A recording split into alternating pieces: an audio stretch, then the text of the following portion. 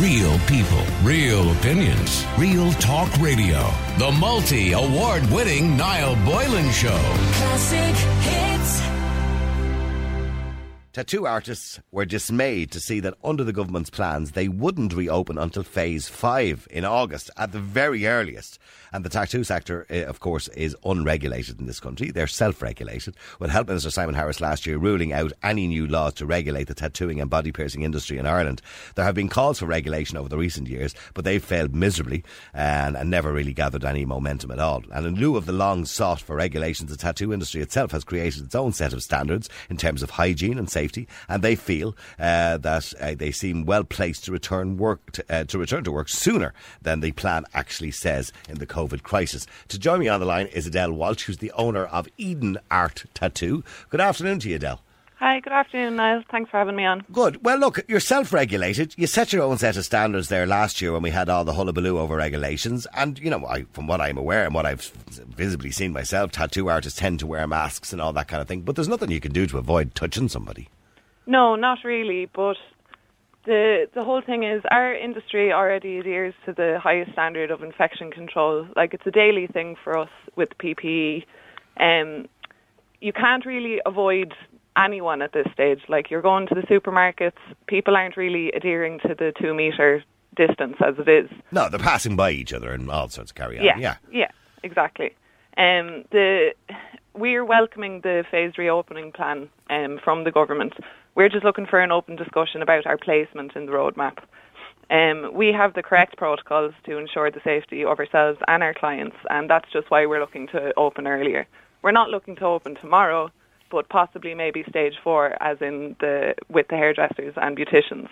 And do you believe that you can... I mean, we've seen some of the suggestions in relation to hairdressing. There was a contraption there on the Claire Byrne show the other night, and I'll say it was a contraption because everybody seemed to think it was completely unworkable. Yes. Is it possible for you to have like a perspex screen type contraption between you and the person you're tattooing?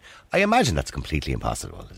It is a bit insane. If it went to those lengths, possibly, but not really in the scheme of things. Because, I mean, what you're doing is quite precise. You can't really get it wrong, although I've seen some miserable tattoos. But you can't really... I mean, you've got to be close up to the person's body. You've got to be able to see what you're doing. I mean, the best you could really do is wear a mask. I mean, you can't really have a screen in front of you between you and the person, can you?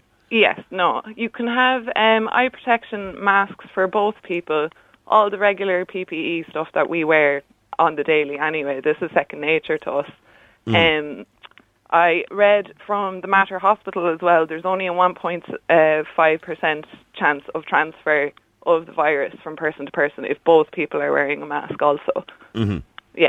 And also Dolores Murray from the Association of Body Modification Artists said, we keep our doors closed with people only coming in by appointment only. There'll be a limited number of people in the studio. The artists would all wear PPE, or anyway, and everything is wiped down and everything is sterilised. I mean, but you've always done that, realistically anyway. That's second nature. Yeah, so I mean, you guys are more prepared probably than anybody else. So you're very disappointed that you're kind of stuck at the end of this roadmap somewhere. Yeah. And even at that, you don't know if the government are going to say, well, you need more restrictions. And I don't think you can have more restrictions, really, to be honest with you.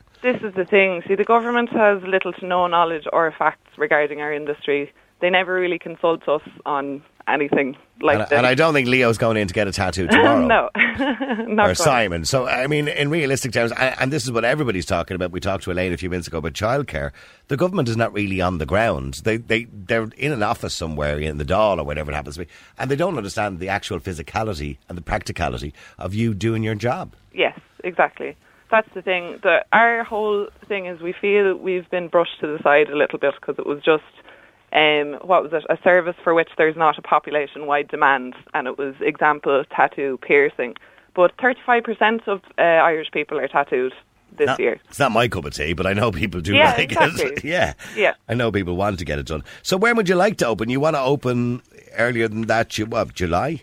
Stage 4, ideally, along with beauticians and hairdressers. That's the category we're kind of lumped into for tax and insurance as it is.